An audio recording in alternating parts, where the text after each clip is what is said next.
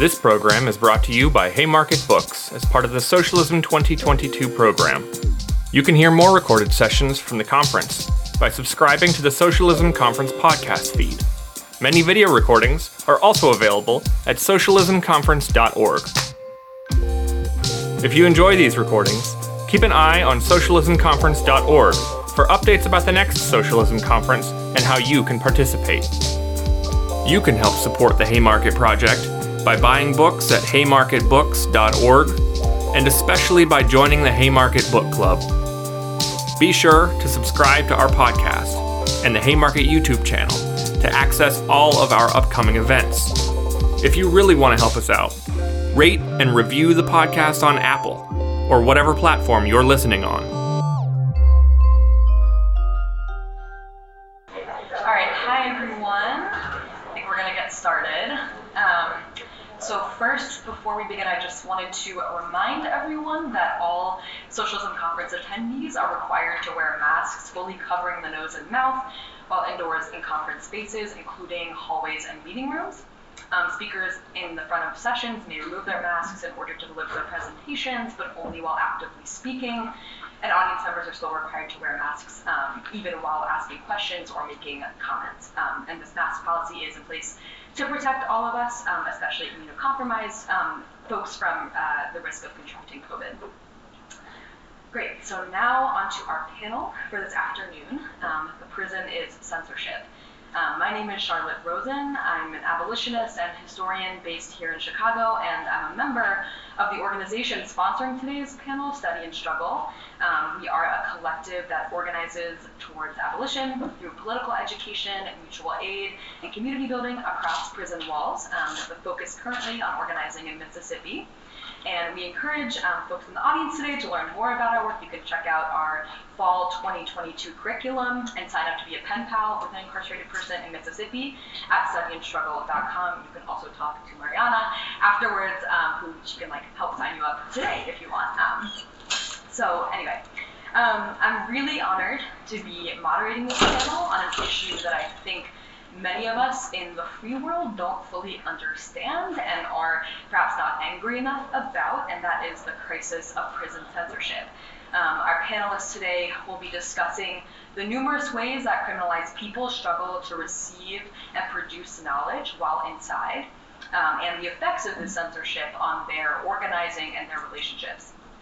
We'll also touch on the insidious digitization of mail in prison, such that imprisoned people in a number of states can no longer receive physical mail and are subjected then to heightened surveillance by private prison communications firms that of course also make millions off of these physical mail bans.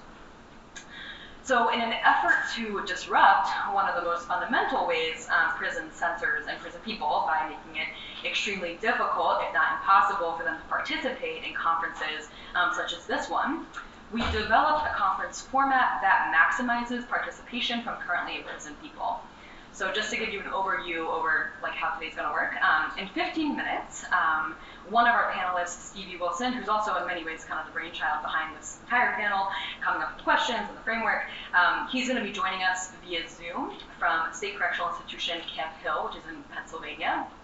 Another one of our panelists, Kim Wilson, will also be joining us virtually just because she was unable to join us in person. And they will both be with us for 45 minutes. And during that time, I hope we'll have kind of the bulk of our discussion.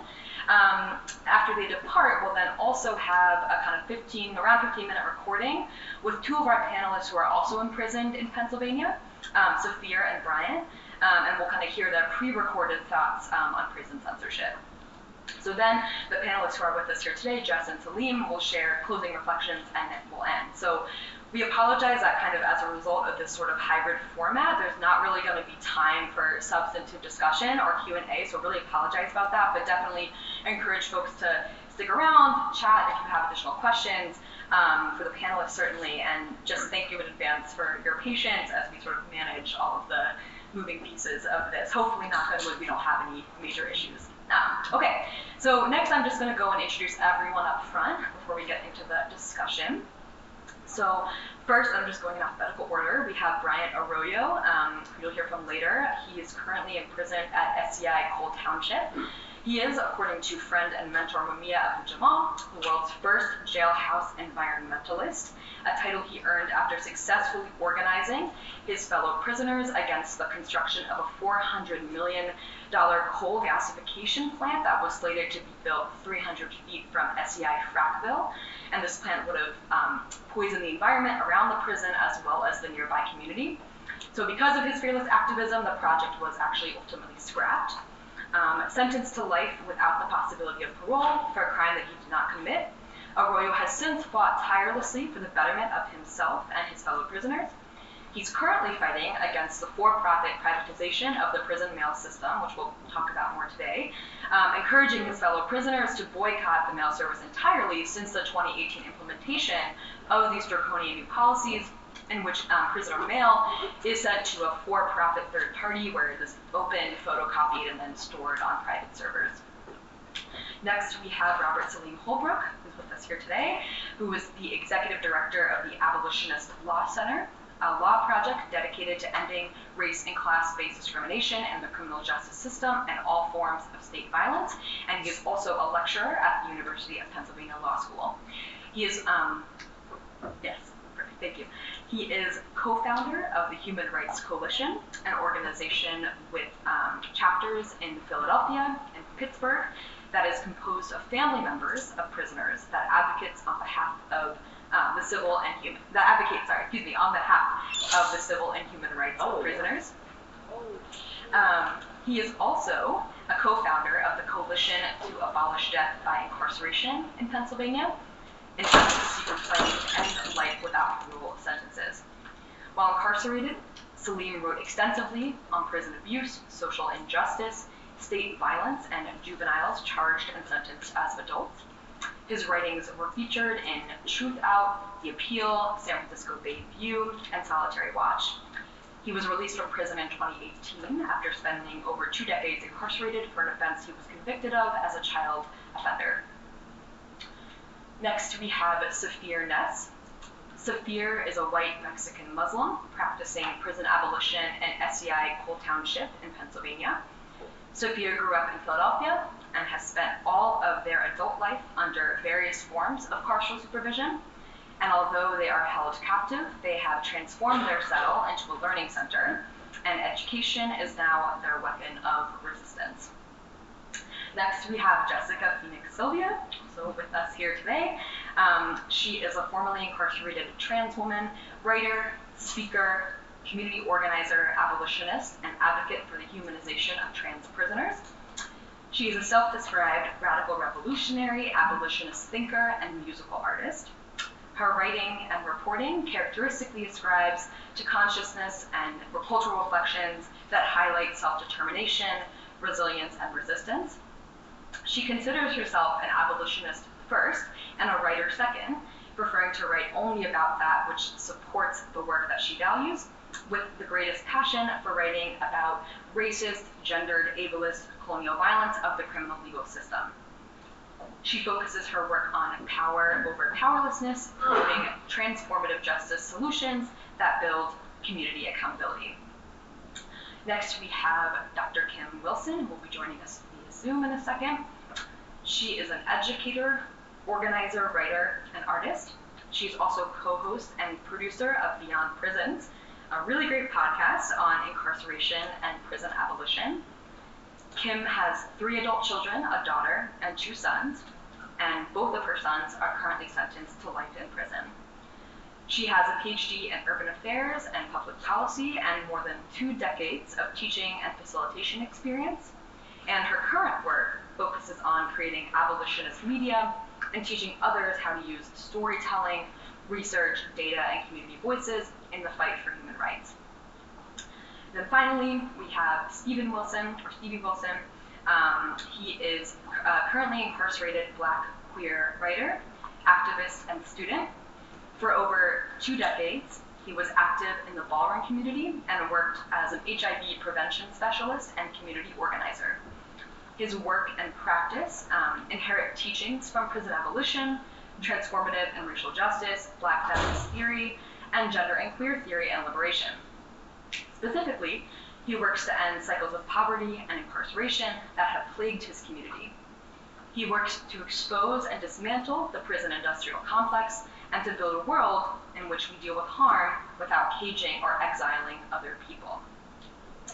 Okay, great. So while we wait for Stevie and Kim to join us on Zoom, perhaps we can get started just kind of with our first question, and then we'll loop in Stevie and Kim when they join us. So one thing that I talked about with Stevie actually yesterday and kind of in prep for this panel was, when we hear about censorship as an issue today, right, people often think about banning books. But I'm wondering for our panelists here with us today, how would you expand this idea and kind of what does prison censorship really mean to you? Yeah, if I could get started, I would say Recording in progress. Thank you. I would say that, censorship is more than just thinking about language or ideas. Many things can be censored, including bodies. There are people who are kidnapped by body snatchers who are, in my eyes, human traffickers, erasing people out of communities, censoring them out of their own communities, and putting them in prison. I know that as a trans woman, I've had my own body censored. I've had my health care censored. We can see that reproductive rights are censored today. And I would think of, there are folks who want to actually criminalize healthcare for trans kids, which I think of as almost sort of a preemptive genocide, which would erase a whole generation of individuals, collective, and generations of people who cannot exist. And so censorship can be very, it's very serious. I look back at the history of this country with censorship, where Native Americans couldn't actually speak their language and couldn't practice their culture, where Black folks were not allowed to read or write. And so thinking about censorship and how it supports the criminal legal system today and mass incarceration, it's very serious. And it's more than just language, it's more than just ideas. It is about bodies, it is about actions, it functions through time and through space in various ways. Great, thank you so much. I just want to pause briefly to welcome Kim and Stevie. You guys can hear us okay? I hope? Okay, cool. So just to loop y'all both in, and Salim, hopefully you can jump into that question as well. I just kicked us off with a question about, what does prison censorship mean to you? Like most people, when we think about censorship, think, oh, maybe it's just banning books, but kind of what does it actually mean? So that's the question that we're discussing, and if y'all want to jump in, go for it, or Salim, you can pop in as well. Yeah, I can advance some of that. Everything Sylvia said, I totally agree with, so I'm not going to expound too much on that. I think that censorship in prison serves several purposes. One is to erase prisoners, to erase your identity, also to disappear you. Prison is very adept at disappearing, not just from society or your community or your neighborhood, but even from within the prison itself. There's many layers of the hole that you could be disappeared in for political content, for political speech, for challenging prison, or for being different. Being queer or trans in prison can get you disappeared, right? Because the prison system, that's not something the system wants to deal with. It's inconvenient to the prison system. And so what's convenient? Disappearing people, placing people in the hole. That's the political side of it, right? If you're a prisoner that's politicized, if you were influenced by George Jackson, if you were influenced by the Black prison movement, you're going to be disappeared. You're going to be censored. You're going to be contained. You're going to be isolated. But then there's another side of it, the human side. The self-censorship that you do to yourself. I tell people that dealing with the repression and prison censorship was something that was very easy for me to deal with. Going into prison at the age of 16, I had adjusted to that. That was my norm, right? Prison, cells, isolation, things like that. What wasn't the norm, what was abnormal for me was censoring a lot of the human feelings it's hard to explain, but I tell people, you know, being in prison, I had to kill a part of me. And I feel like every prisoner, when you go in there, you kind of do that to yourself. You censor yourself. You disappear a part of yourself, because prison is not an environment where you can really have feelings about other people, right? You kind of dehumanize yourself. And even today, having been out of those cages for 5 years after 27 years in prison, I still have to find ways to rediscover those parts of me that I censored, those parts of me that I erased, those 27 years in prison, in order for me to survive, particularly the way I did my time, because I did my time a very particular way. I did it on my own terms. And so I lost a lot. And so it's always a process of recovering that. But when I think back on those 27 years, 10 years in solitary confinement, being transferred 20-something times to different prisons across the state, being in cells with no clothes for 3 or 4 days, with the guards pumping in cold air to my cell, I've recovered from all that. That it is what it was. I dealt with it.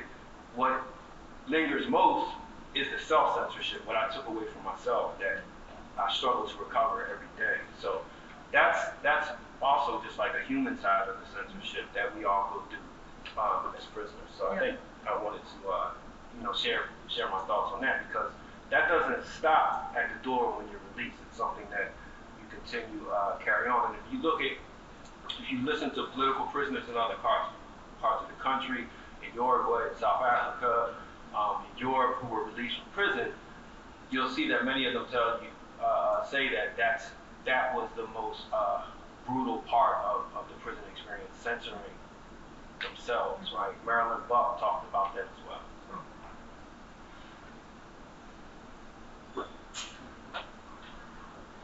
Stevie or Kim, do either one of you? Yeah, Stevie, you want to go for it? Okay. Okay, try again, Stevie. You want to try talking? Can you hear me, Stevie? I can hear y'all. Okay, perfect. Okay. I'm gonna jump to go first, okay?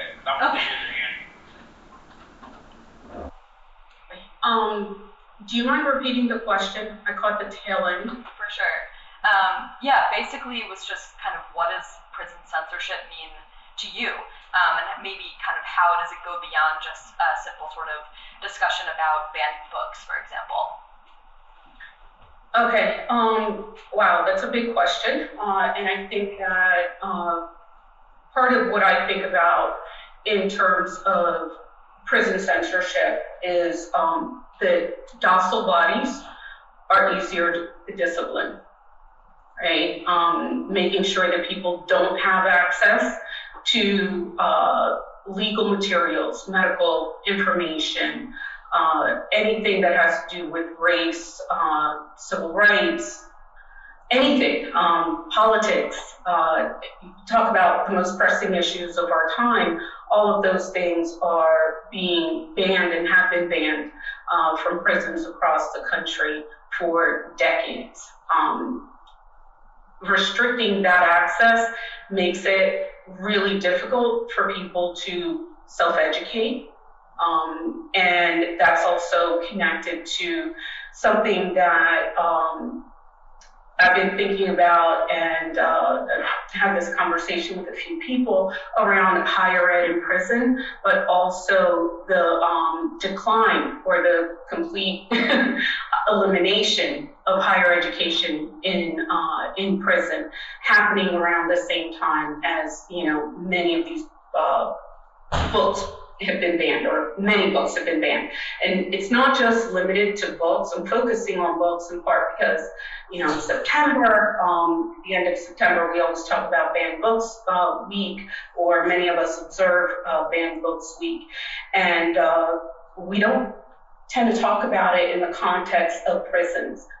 We don't tend to think about banned books in the context of, you know, prisoner rights and what the implications of that are beyond just the kind of like, oh, well, so-and-so couldn't get this book. That this is really a systemic problem that we're seeing across the country The rules are arbitrary and nonsensical. They vary from state to state. They vary between the federal prisons and state prisons. It varies also between, state prisons and jails. The decisions are being left up to individuals, either in a mailroom or, other prison officials who are, I would argue, ill-equipped at best to make decisions about what prisoners should have access to.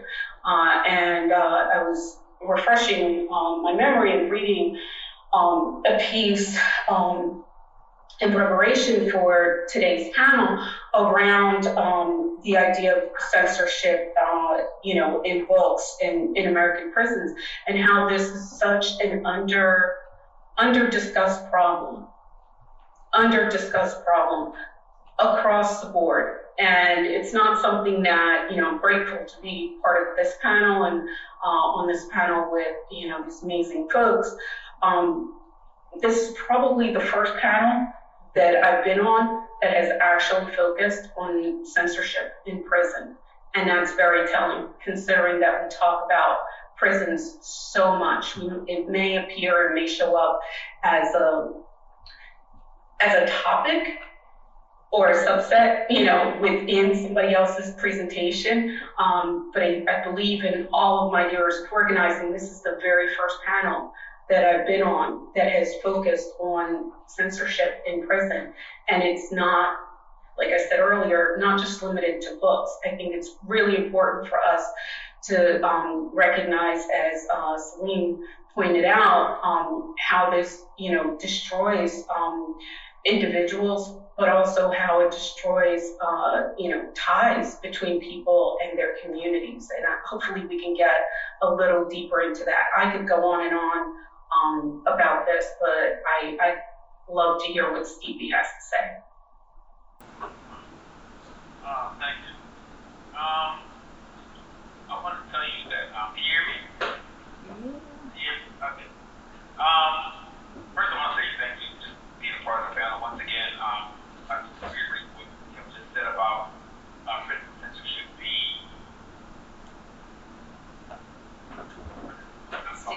Stevie, I think you're a little bit quiet, so if you could just project as much as possible, that'd be great. Can you hear me now? Yeah, that's better. Thanks. Okay, I just want to say, I want to reiterate what Kim was talking about. Prison censorship not being a topic that we talk about quite often. We need to talk more about it. People talk about prison, they talk about what's happening in conditions of prison, but they're not talking about censorship. And to me, censorship is actually the denial of our connection. And at the end of the day, it's about, to me, it's about the fact that I cannot be in a relationship or connect to people outside. I cannot be in a relationship and connect to people inside.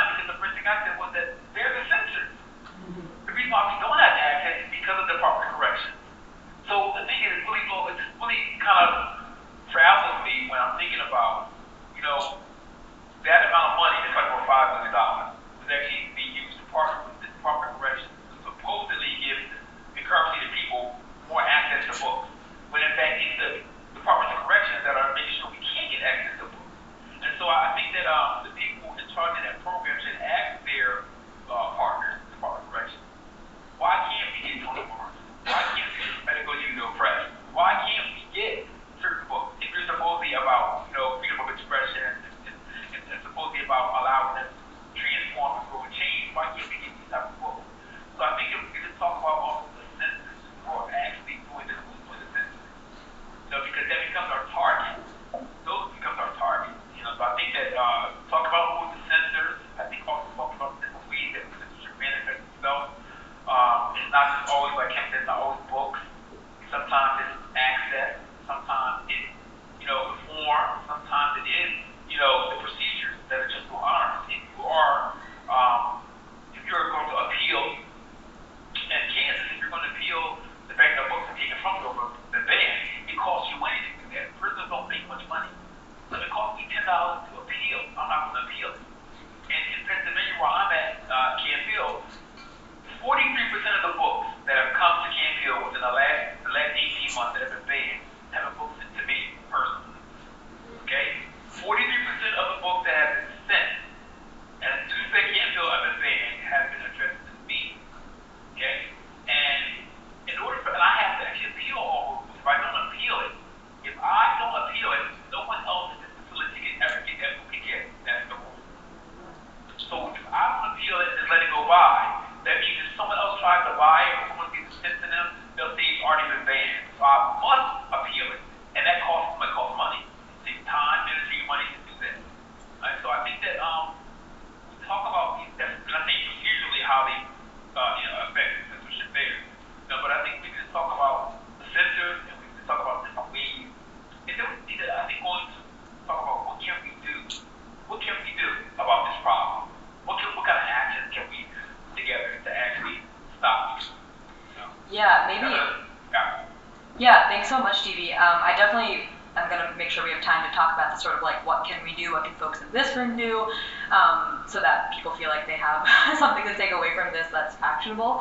And I want to hear folks' thoughts on that. But maybe just to kind of pick up on some of the themes of what you all just said and take it back a step, like, for folks who maybe don't know, like what kind of materials are censored, and then what even is the process there? So like, you mentioned, Stevie, being able to appeal, but it costs money, or I think some folks in here have also referenced like repression, right? Like repression in response to, attempting to perhaps get knowledge out into the world or something like that. So, I just want to open that question to folks on the panel. Jess, do you want to take it away? Yeah. I'd love to open with that. I had an issue where I was trying to start an intersectional feminist course inside a men's prison with a comrade. And when I had the material sent in to me, a staff member had rejected it, and so I appealed. And I won. However, that same staff member appealed that decision. And I couldn't figure out how to actually navigate the system and who to appeal to within strict timelines. And I think it gave me something ridiculous, like 3 days to figure it out. And so restricting my access to that wasn't just about me getting access to that. It was about starting an intersectional feminist course so that we could talk about gender-based, racialized violence inside a men's prison. And so restricting my access to that means that we can't have those conversations. And, and I just want to really think about why is it that having a conversation about racialized, gendered violence is such a threat to these people? And that's a very interesting question, right? And then other, I've seen mostly, black feminist material being rejected more than anything else. So really, in my eyes, I think that what I'm seeing in terms of wanting to support penological objectives ends up being like a collateral consequence of a ban on black feminism, right? And then of course I'm seeing that it's very random. Sometimes you get like, say, Simone de Beauvoir. I remember she was banned in Washington State Prison. She's a pornographer, right? Why? Because the title is The Second Sex. Right? Wanting to study philosophy, wanting to study Judith Butler and Simone de Beauvoir, but I guess I've still got Judith Butler. So I can only understand half of what she did. But yeah, so, and then there's the other idea that, can get farther down in what's happening, who's actually banning the material, and then what's actually happening, say, what the policies are, but then what's actually happening, and we get into these other, which I'll probably speak on later, is the exhaustion loop, right? It sort of happens in non-distribution, so that, even when folks are told that they have to give us the material, does it actually get there? So it was my experience that any reading material that promoted self-agency or self-expression, or any time you as a prisoner decided to define yourself, that's more likely when your material was censored, right? One, it had several reasons. One, the system, for one, does not want prisoners defining themselves, right? I remember vividly them being very clear to us that, like, you're a murderer, you're a robber. Actually, you're not even that. You're just BL 5140. That's your number. You're here to just process with this system. Once we took that power back and said, actually, I'm not a number, and you start defining yourself, that's when you're going to be targeted. That's when your political material is going to be censored. Your person is going to be censored. A lot of my writings in prison, really, it was almost comical that for years I wrote for different publications, and those publications would be banned in the prison I was in. And they would tell me, like, it's contraband, you can't have this magazine because this article that you wrote is in it. And I was like, well, I have the draft in my cell. You want that too? Or, it's funny, but it's just really ridiculous because they would say, like, well, this is advocating a threat to the government, it's promoting violence, and then, I would send them the article that I wrote and say, where in that page do you see that? It never was about it being threatening, about it promoting or advocating insurrection or violence or one of the cat's terms that they use. It was just basically, to quote them, motherfucker, how dare you, like, have something to say that we didn't sanction in opposition to us, right? And then it's on the wit and whims of anyone. This is, like, really one of the most ridiculous things, because in all the years of different prisons I've been in, you have a mailroom supervisor. And, we filed a lawsuit when I was still on the inside. I actually drafted it, and was the Abolitionist Law Center's second lawsuit that we took, and we won the lawsuit. It was about prison censorship.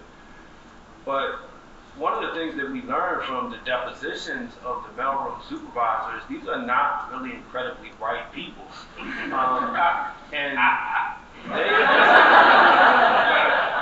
I mean, I'm serious. And it really makes me think of the banality of evil term that you hear a lot. How, like, the person that was censoring all of my writings and just, like, really disappearing me, making sure other prisoners did not have anything that dealt with, like, Black history, anything that was a book like Joy James, a new abolitionist, anything about slave revolts was just being denied. It was like a 60-year-old grandmother who was, like, a very gentle, pleasant person in the deposition, right?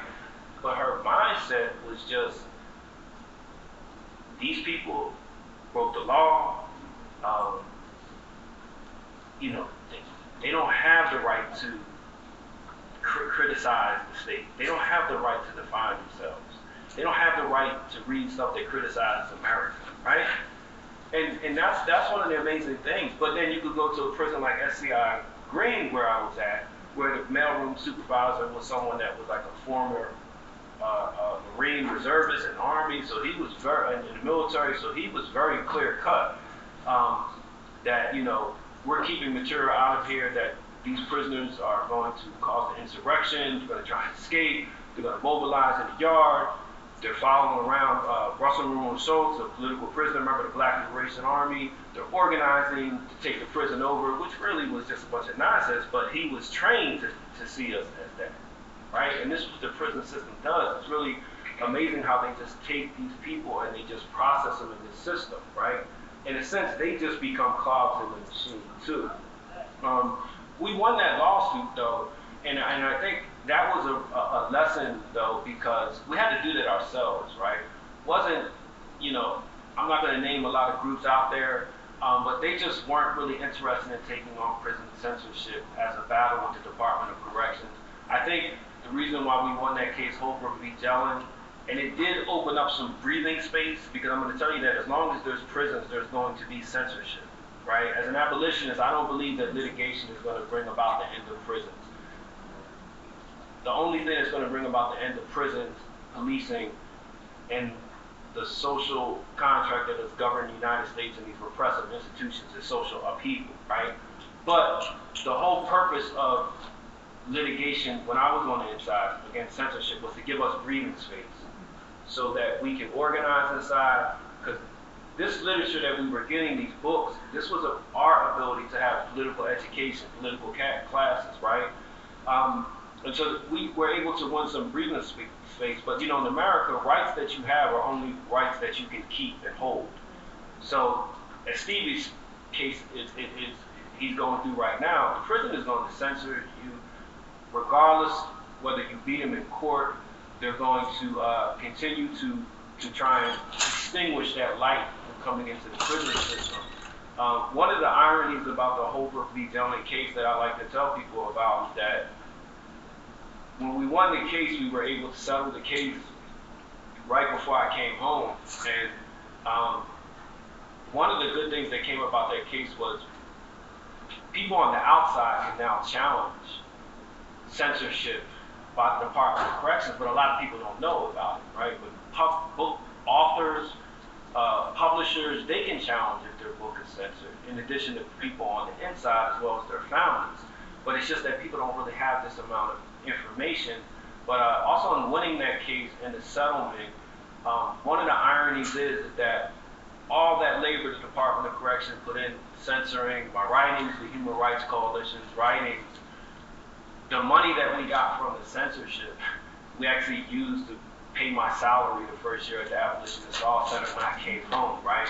So I always find that as a way of us expropriating resources from the state in order for us to build up the formations that we need to continue to push back. But I want to be clear that regardless of how many cases we bring against prisons, the prisons are going to continue to censor reading material. They're going to continue to censor and disappear prisoners, because that's the purpose of prisons, right? And abolitionists, we shouldn't lose focus of this, but our challenges to censorship, our advocacy, our organizing against it, around it, under it, is all to create breathing space so our people on the inside, so that they can mobilize, they can organize, more importantly, they can define themselves, discover their politics, and discover the principles that they want to live by in the society they want to live by out here, but also in there, because I like to tell people that we also have a society in there, right? We didn't allow the prison system just to have us processing through the system as numbers. We created our own societies and values within that system that tried to suppress that and take us out of civic engagement. I want to say thank you, first of all, to Salim also for that work. Can you hear me? Yes, sir. Yes. You hear me? Okay. Salim was in Pennsylvania locked up for a very long time. And his work and effort and energy put into has actually opened the door for someone giving us some freedom. So I thank you very much for that work that you did and continue to do. And as Salim said,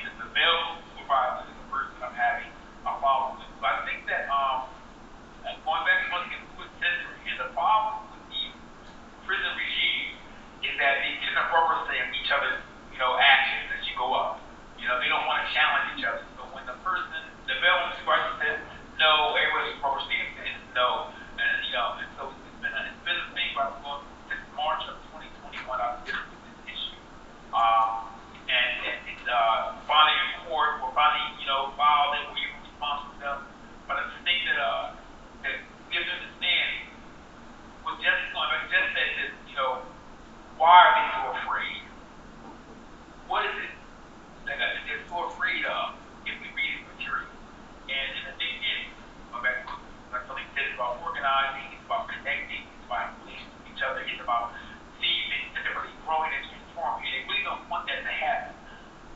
Our study group cannot go forward without material. These are the material of education here, materials on organizing. And the thing is that they know that we need these things. They know we need these things, and so they make it very hard. But we find innovative ways to get around them. The thing is that this is why I'm saying on the outside, as an outside ally, what we can do, the pressure points, the people that we can actually target and say, look, this is the problem. This person's the problem. This person's the problem. I read also recently, I read recently that half of the book challenge that's going on this last year, 2021, have actually come from state officials or elected officials. And so I want to say it's not even just now, it's not about the school board or just the librarian. We see that state officials, prison officials, and we see also elected officials are making a big deal about books. Okay, and so I think that we can, going back on the targeting, who can we put pressure on? Where can we start leveraging power to say, listen, this is crazy, you know? You know what I mean? Why can't they be that better go to the press? You know, that was actually taken from me. Your prison intellectuals, why was it taken from me? You can't have it. Captain Simmons, why can't you have it? You know? And just like Mother just said, and this goes back to the top 10 books that have been challenged and removed. All right, according to the ALA, the American Library Association, have been books that deal with LGBTQIA issues or color, non-white, non-binary people. So what's going on? Who's being attacked? Who's being erased? I mean, why can't we talk about these issues? You know what I mean? What's the problem? And so I think that this is why I'm trying to connect also what's happening with prison censorship, what's happening out there. Because those populations are the marginalized populations inside behind the walls. You will rarely ever find a book dealing with these issues, dealing with queer or trans issues inside the prison. You're not going to find that. Okay? Issues dealing with going down to the library and trying to find a book about the Black freedom struggle. You're not going to find anything in class, a couple books, Martin Luther King Jr., and that's about it. So the thing is that you talk about history, we talk about learning about what happened, what is happening. You know what I mean? Connecting with that past. You know, connecting with those people that work. This is something they don't want to happen. And that's why it's happening. You know, the other thing I want to say too is that I know that Celine was part of our program, actually created a program, Address This, right, Celine? Yes. Address This, right? Yeah. And Address This is this great program. Actually how I got started using, when the study was I was using Address This. I was using many of their course readers and getting people involved in this. And I just had to fight all over again, Celine, right here at Campbell. Had to fight to get the course readers back in again. That's a fight that you've already won, but I had to actually go back again and fight them so we can get all 8 course readers back inside again. But anything that's, like you said, anything that's going to actually help me to grow and to change and to connect with people, they're like, no, you can't have it.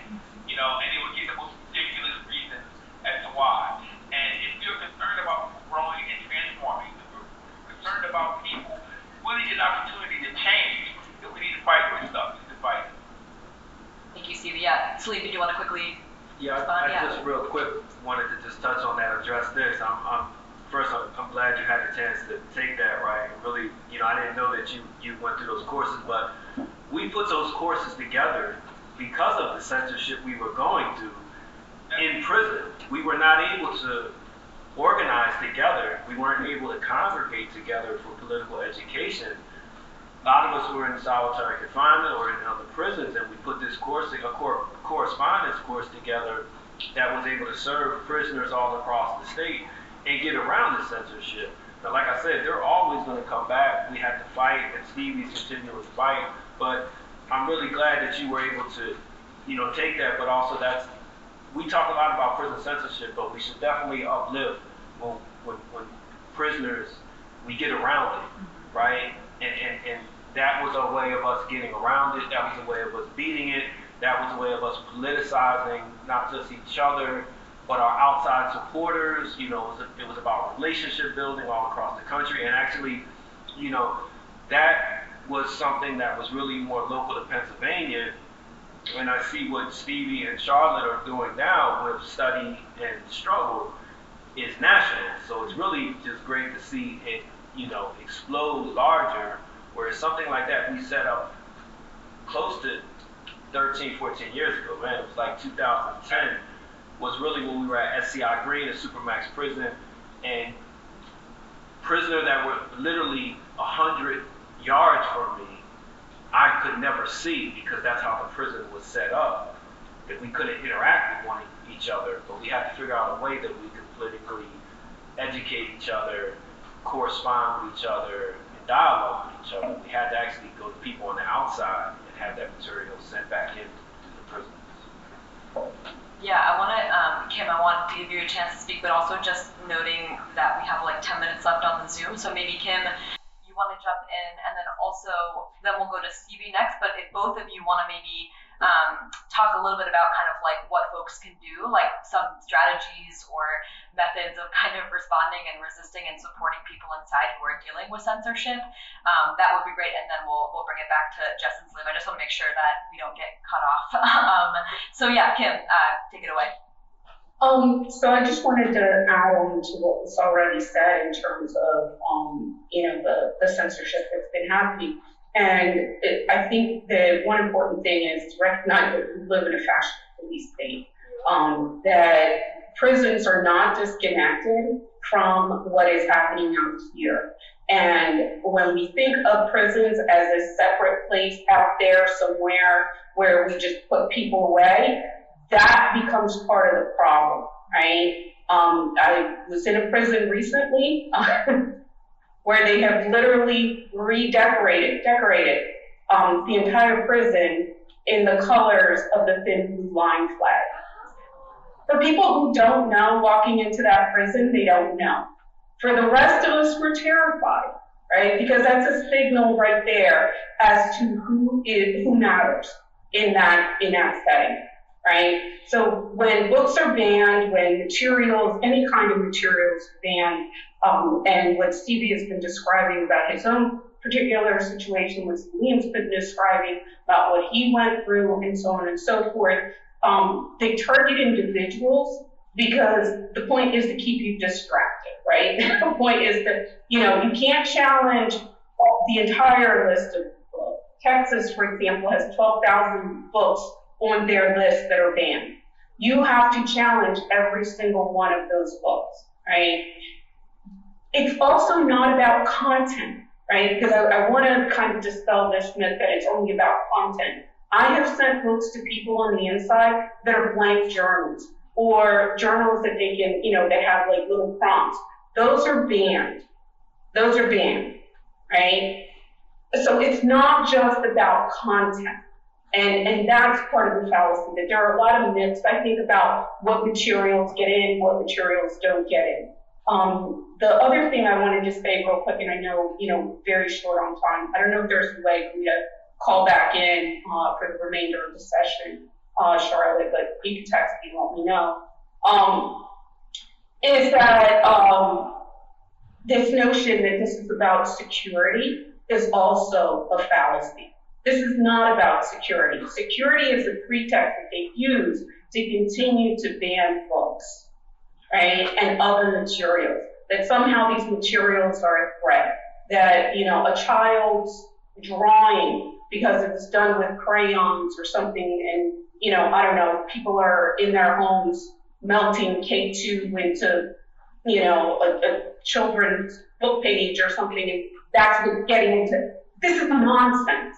This is nonsense. Like, this is not how drugs are entering prison, contraband is entering prison, and so on and so forth. We've talked about that in other contexts. I could go on. I want to give Stevie time because I know, again, I'm sure.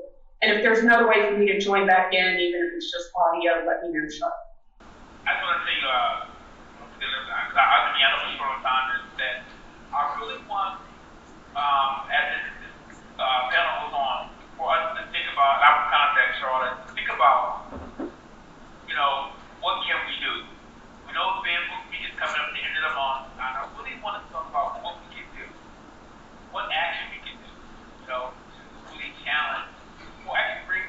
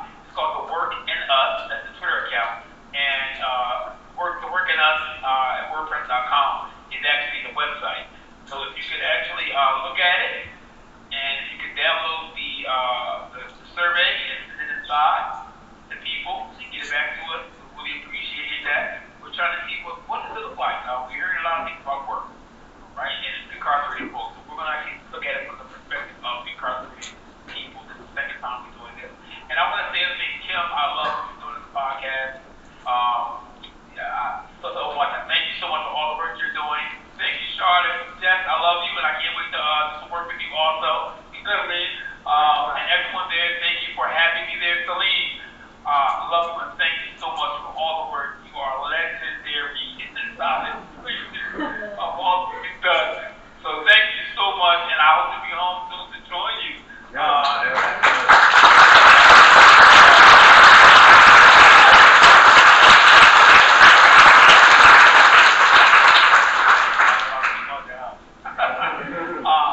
Kim, I want to say one last thing. Aside, I want to say this. I read this quotation when they were did censors, and he defined it. Censors are people that know more than they think you ought to. Censors are people that know more than they think you ought to. And so I think that we need to really, understand this is what it's about: knowledge acquisition, knowledge production, knowledge acquisition, and knowledge production is about here, and relationships and connections. So let's stay connected. If you can, if you get in touch with me, Charlotte, if you can tell them how they get in touch with you, I'd appreciate that. You email or you can write to me. I'm interested in all this work. All right? Have a wonderful day.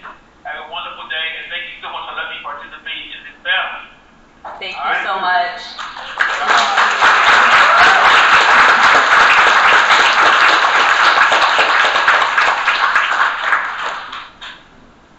Kim, we do have, there's our 3 minutes if you want to just keep going.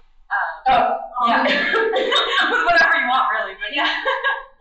I mean, I always write notes, and I always have way more notes than I'm ever going to be able to, to touch on. But I think that one of the places to turn to is the Prison Legal News. They have done a tremendous amount of work, and they have a nonprofit actually that focuses on prison censorship, and that's a resource there for people to check out. The American Library Association, which tracks banned books, they also have a vast list of resources, but they've also developed a model for prison libraries, which they argue should model what is happening on the outside, right, in libraries on the outside. Unfortunately, libraries are under-resourced because we all know, who the primary users of libraries are. So that also makes sense. But also I wanted to go back to the point that I made earlier about the connection between the censorship and also higher ed in prison, because I think that that's something that for a lot of people, I know that there are people there who are part or run or have been through college programs in prison, that's something to also have on their radar, because they allow in, and that there's no way to decouple the censorship of books from prison education. I can say that. I'm also very, very tired right now, so apologies for that. I don't know what else to say. I mean, I do know what else to say. I think that one of the things that I often see when we're talking about censorship amongst our own little groups is that we tend to focus on incarcerated men, and we exclude women's prisons and the experiences of women or women identifying persons and what they have to say, what they experience in terms of censorship, because that also matters. And this is also a disabilities rights issue. Access is not just access to text, but it's also, for other folks. If you are blind, you're banned. There are books that can't get in. The push to have, in a lot of states, you can only purchase books through certain, bona fide vendors, whatever the hell that means, right? We all know what that is. Really makes it very difficult for a lot of people to get the kinds of books that they want into the prison, but also there's size restrictions on books. You can't send hardbacks, you can't, the list goes on and on and on, and it's really hard to keep up because what's banned one week may not be banned the next week, and then on and on down the line. So it's the arbitrariness of it all. That is also part of the problem. Obviously, I could go on and on and on, but I'll leave it. thank you so much, Kim.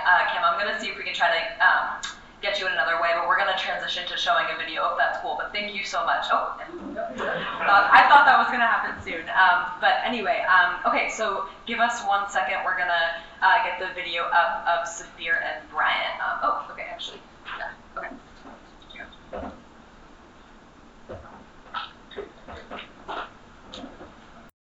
All incoming and outgoing information has to pass through DOC or Department of Corrections gateways, right? And that means every single transfer of information is highly regulated and has to meet stringent standards. They just make it difficult. That's the point. They make it difficult to receive information in every way possible. I can give you an example.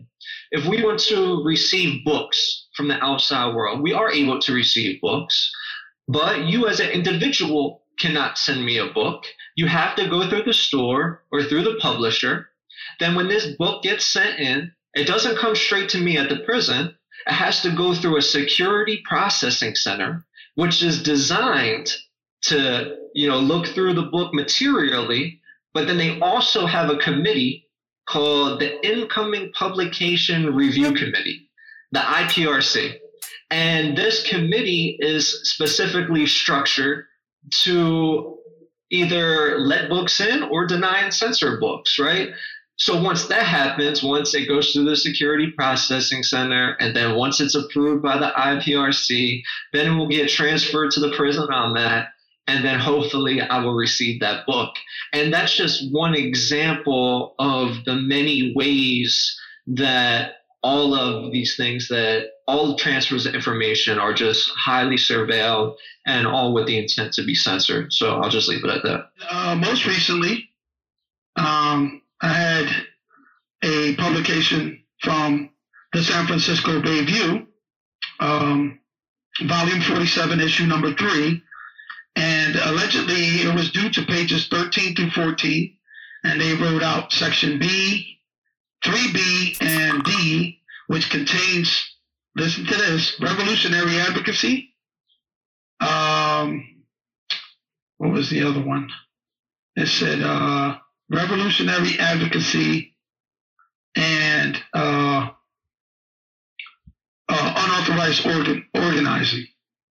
And I basically filed my grievance, and I stated that that is protected under Article 1, Section 7, 9, and 26 of the Pennsylvania Constitution, coupled with the First and 14th Amendment rights of the United States Constitution. And the First Amendment is the bedrock principle that the speech may not be suppressed simply because it expresses ideas that are offensive or disagreeable. Speech may not be banned on the ground that it expresses ideas that offend. For this reason, I'm requesting for your office to overturn IPRC's arbitrary and unconstitutional decision and provide me with the above-mentioned newspaper. So I went through the appellate stages, and then the superintendent is the facility manager, first level appeal. He denied it, and then I went to central office, and they gave me what they call a grievance referral. And they basically, it says in here that they needed more time, so they sent it to the Office of Policy Grants and Legislative Affairs. The referral date was 5/26/2022. So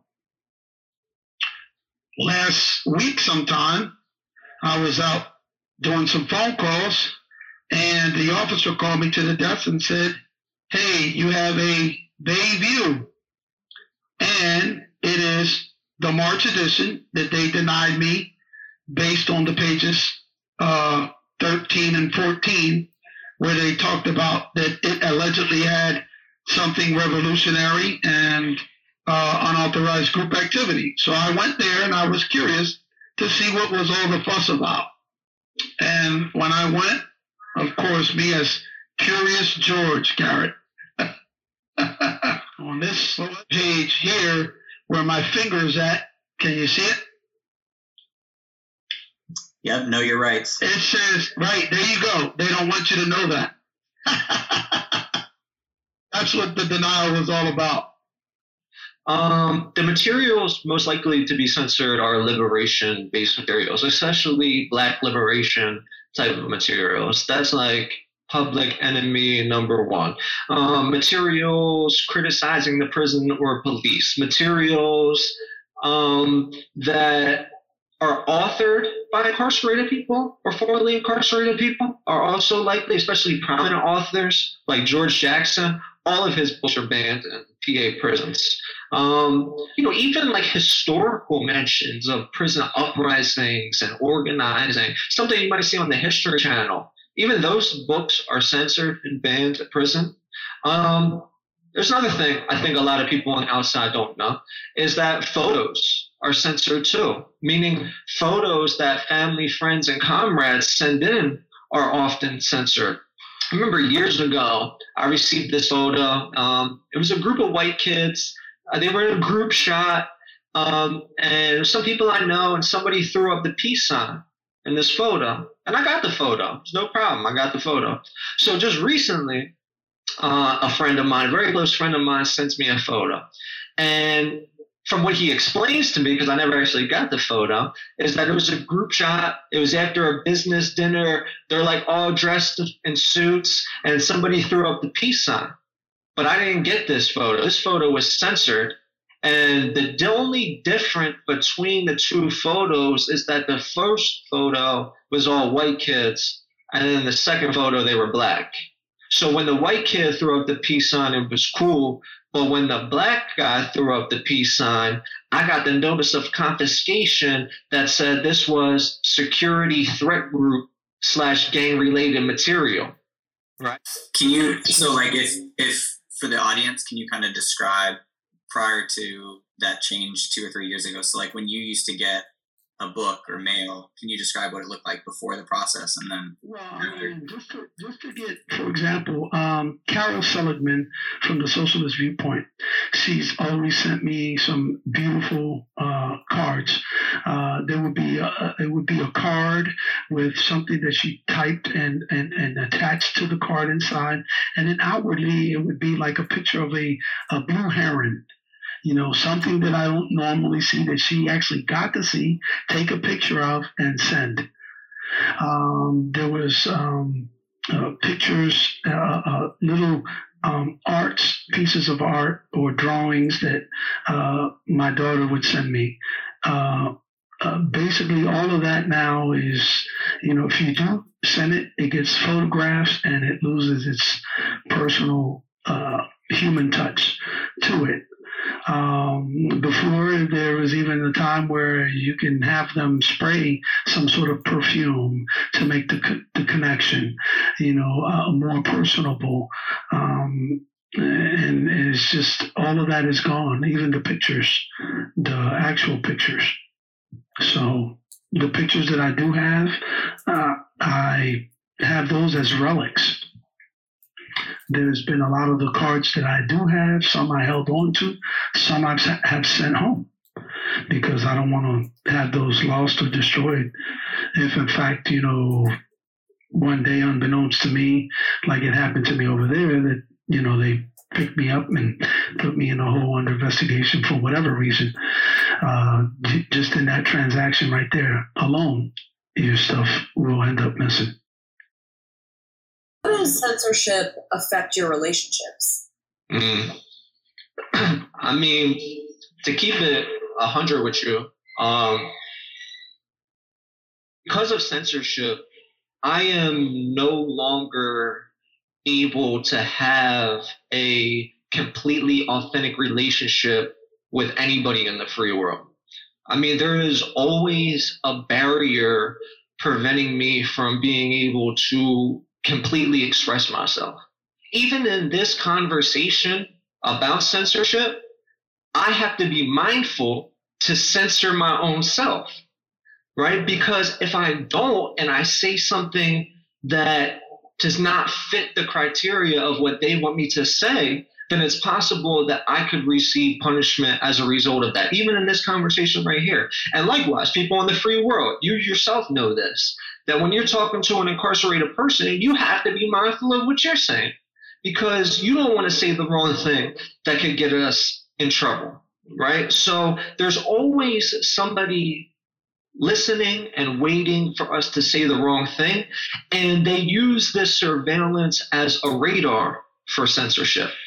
And like I said, in prison, censorship is meted out with punishment, like going to the hole.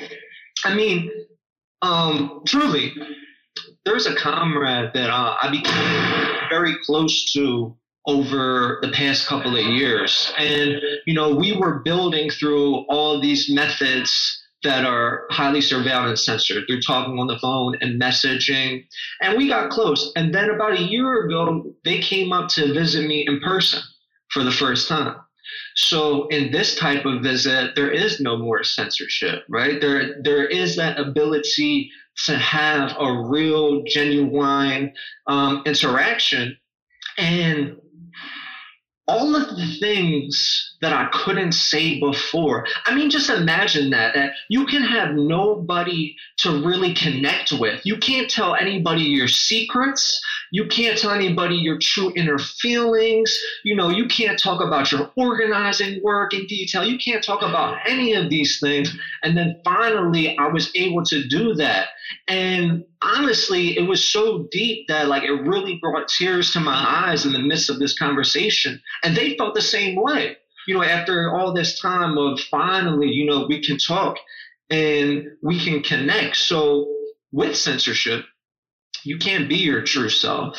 I always go back to that one thing that the psychologist taught me at Greaterford. He said that, if you fail to learn, to read, to write, to understand the English language, you will forever be enslaved.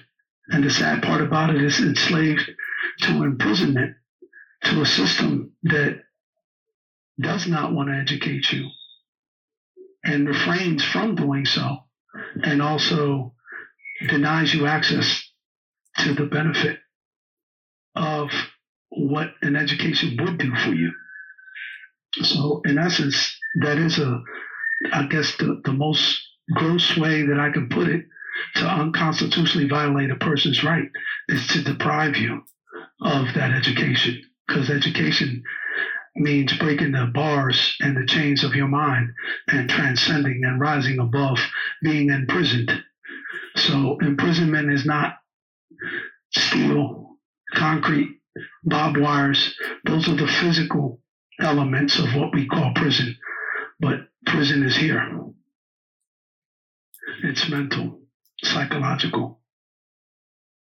I mean, censorship really, I even go into the whole, strictly based on censorship. There was a time during the beginning of the pandemic, actually, when my friend Stevie went to the hole. And when he went to the hole, it was a very oppressive and unjust situation. So I decided I wanted to write about it. And I wrote a small message to just 3 of my comrades, explaining what happened to Stevie, explaining the conditions that we were under, and I sent it out to them and hoped that they would post it on social media. 2 days later, they called me down to security, locked me up, and put me right in the hole. And they gave me 60 days for inciting a petition, right? That's pure censorship right there. So what are, I feel like people sometimes get wind of censorship and then just feel outraged. But what are some things that people outside can do to fight censorship? Well, I mean, I always encourage people that, the phone that you guys have is basically the world in that phone. So to collectively and individually call. Perfect example, when I was retaliated against, for expressing my First Amendment and telling them to put it on YouTube, there was over 2,000 calls made to central office as a result of them retaliating against me for censoring me and my conversation and my GTL messages to attorneys, advocates, reporters like Joe, Carol, Betsy, yourself, Ted, numerous people. And therefore, they found that offensive. Nonetheless, it took them 11 days to consider whether they were going to execute it, but they did. And then they put me in a hole and I was retaliated against. So therefore, they... and by me being under that particular status, I had access to one phone call, I think every 2 or 3 days. And in those phone calls, I told Joe, I said, well, there has to be some sort of report placed in the newspaper. So using the newspapers, using the emails, using the websites, and also individually and collectively notifying the taxpaying citizen that, hey, you can make a difference. Don't think for 1 minute just because you don't see the results and the repercussions of that phone call. They don't like that. They don't want to be tsunamied or overwhelmed by thousands of people calling up about one person. So it does make a difference. And 9 days later, they kicked me out of Frackville as a result. So, thank Joe, thank Workers World, and thank all the people that actually called in, which I thank them, because I don't know half of all those people or who they were. But nonetheless, they cared. They cared enough, and I definitely appreciated that and was heartfelt and moved by that. So much so that when the one officer escorted me to the shower, he said, hey, Mr. Roy, I got some great news for you. And I was like, what? I said, are they releasing me? He's like, no, you're out of here tomorrow. So I was like, woo! He's like, too many calls. That's all I'm going to say. Too many calls.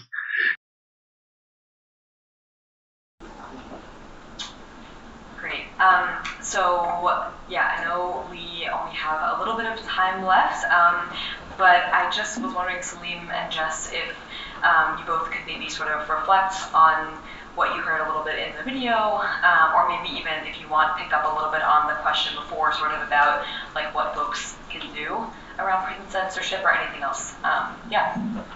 Well, I think it comes down to the fact that everything I heard supports the idea that prison is dehumanizing, and it's meant to be dehumanizing. And when people take steps to humanize themselves and each other, there is going to be someone there to try to stop that from happening. And prison is slavery in so many ways, whether you're talking about unpaid prison labor or just the different number of ways that those things show up. I know that as a trans person, I've had my healthcare censored. I know that I've been retaliated against and thrown in the hole for inciting group demonstrations. I know that one of the things that's happened to me is because I've written so much in support of the humanization of trans people, I've had Turks and carceral feminists publish some really nasty shit about me, half of which is completely lies, saying shit like I'm a pedophile and that my mother has a restraining order against me. And people read that and they think it's true because it's published. And it's just shit that happens to me because I stand up and want to see trans folks and prisoners humanized. When I talk about like what can actually be done, phones apps can be great. One of the things that we don't want to see is for a prisoner to be isolated. When prisoners are isolated, these animals that want to torture people can get away with it. The most effective thing there is to make sure that a person is not isolated, to make sure that we're there to find out what's happening, what can we do to support you. Phones apps can be effective, but I'm going to tell you right now, there's this thing called the exhaustion loop. You can have all the policies in the world, however, what they'll do is somewhere along the line, if you make it through all the hoops, someone will just say, oops, just like what happened in my last book. And you said, give her the book. Well, guess what? We don't know what happened to your book. You can file a complaint if you want. So basically, these people have all the power, and when it comes down to it, the only solution, besides helping people survive living in a cage for now, Yes, showing up for them in various ways. Is prison abolition. That's it. That's the only solution, because they have all the power when it comes down to it. And we're just trying to survive this, but prison abolition. And that's my final word. And if you'd like to keep up with my work, you can see during Banned Books Week, I'll have an interview with PEN America on their website. I'll also be contributing an article. If you'd like to check me out, you can find me on Instagram at Jessica Phoenix Sylvia. Thank you. I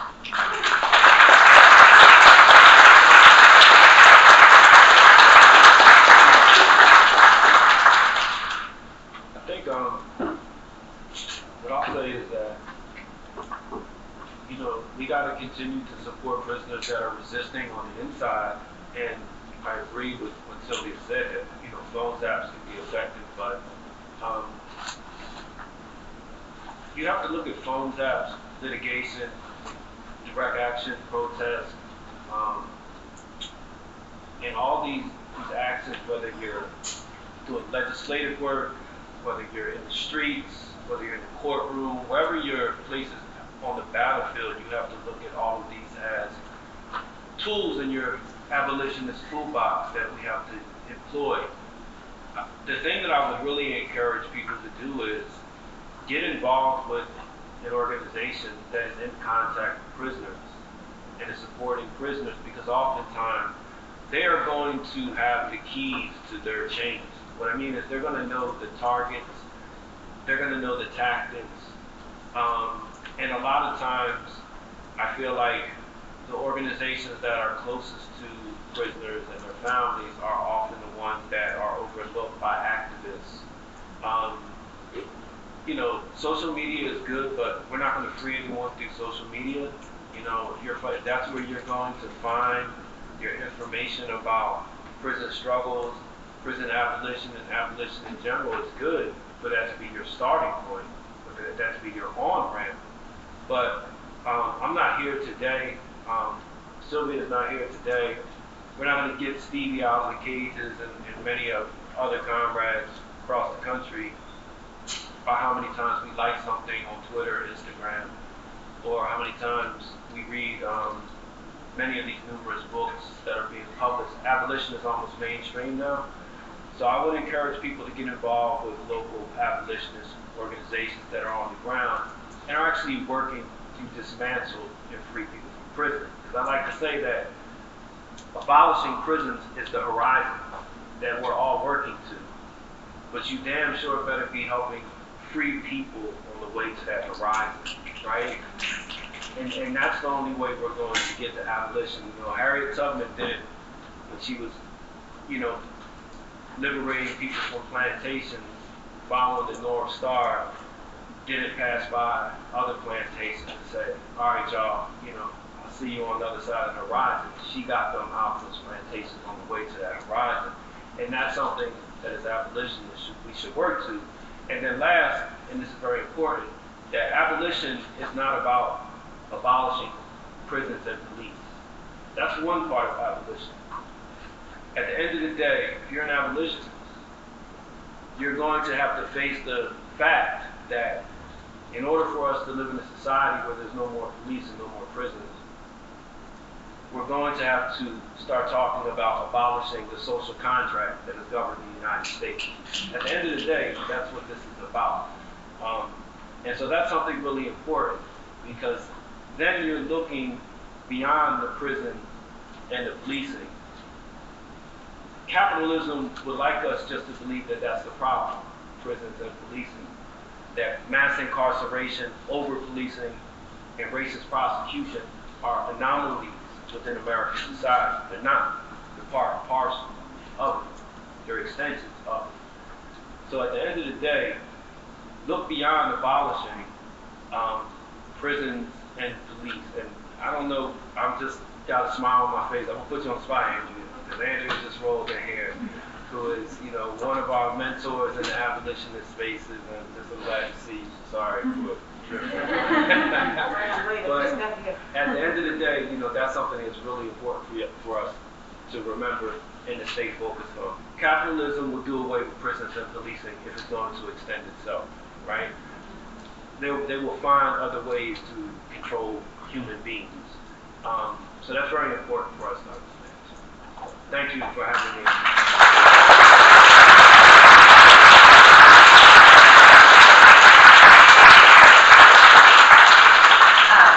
I just want to say thank you so much to all of you for being here today. Huge thanks to Jess, Salim, Kim, Saphir, Stevie, and Brian, and thank you Haymarket for inviting us to have this panel. So thanks everyone. Enjoy the rest of the conference. We'll be hanging out up here if you want to chat, but thanks so much.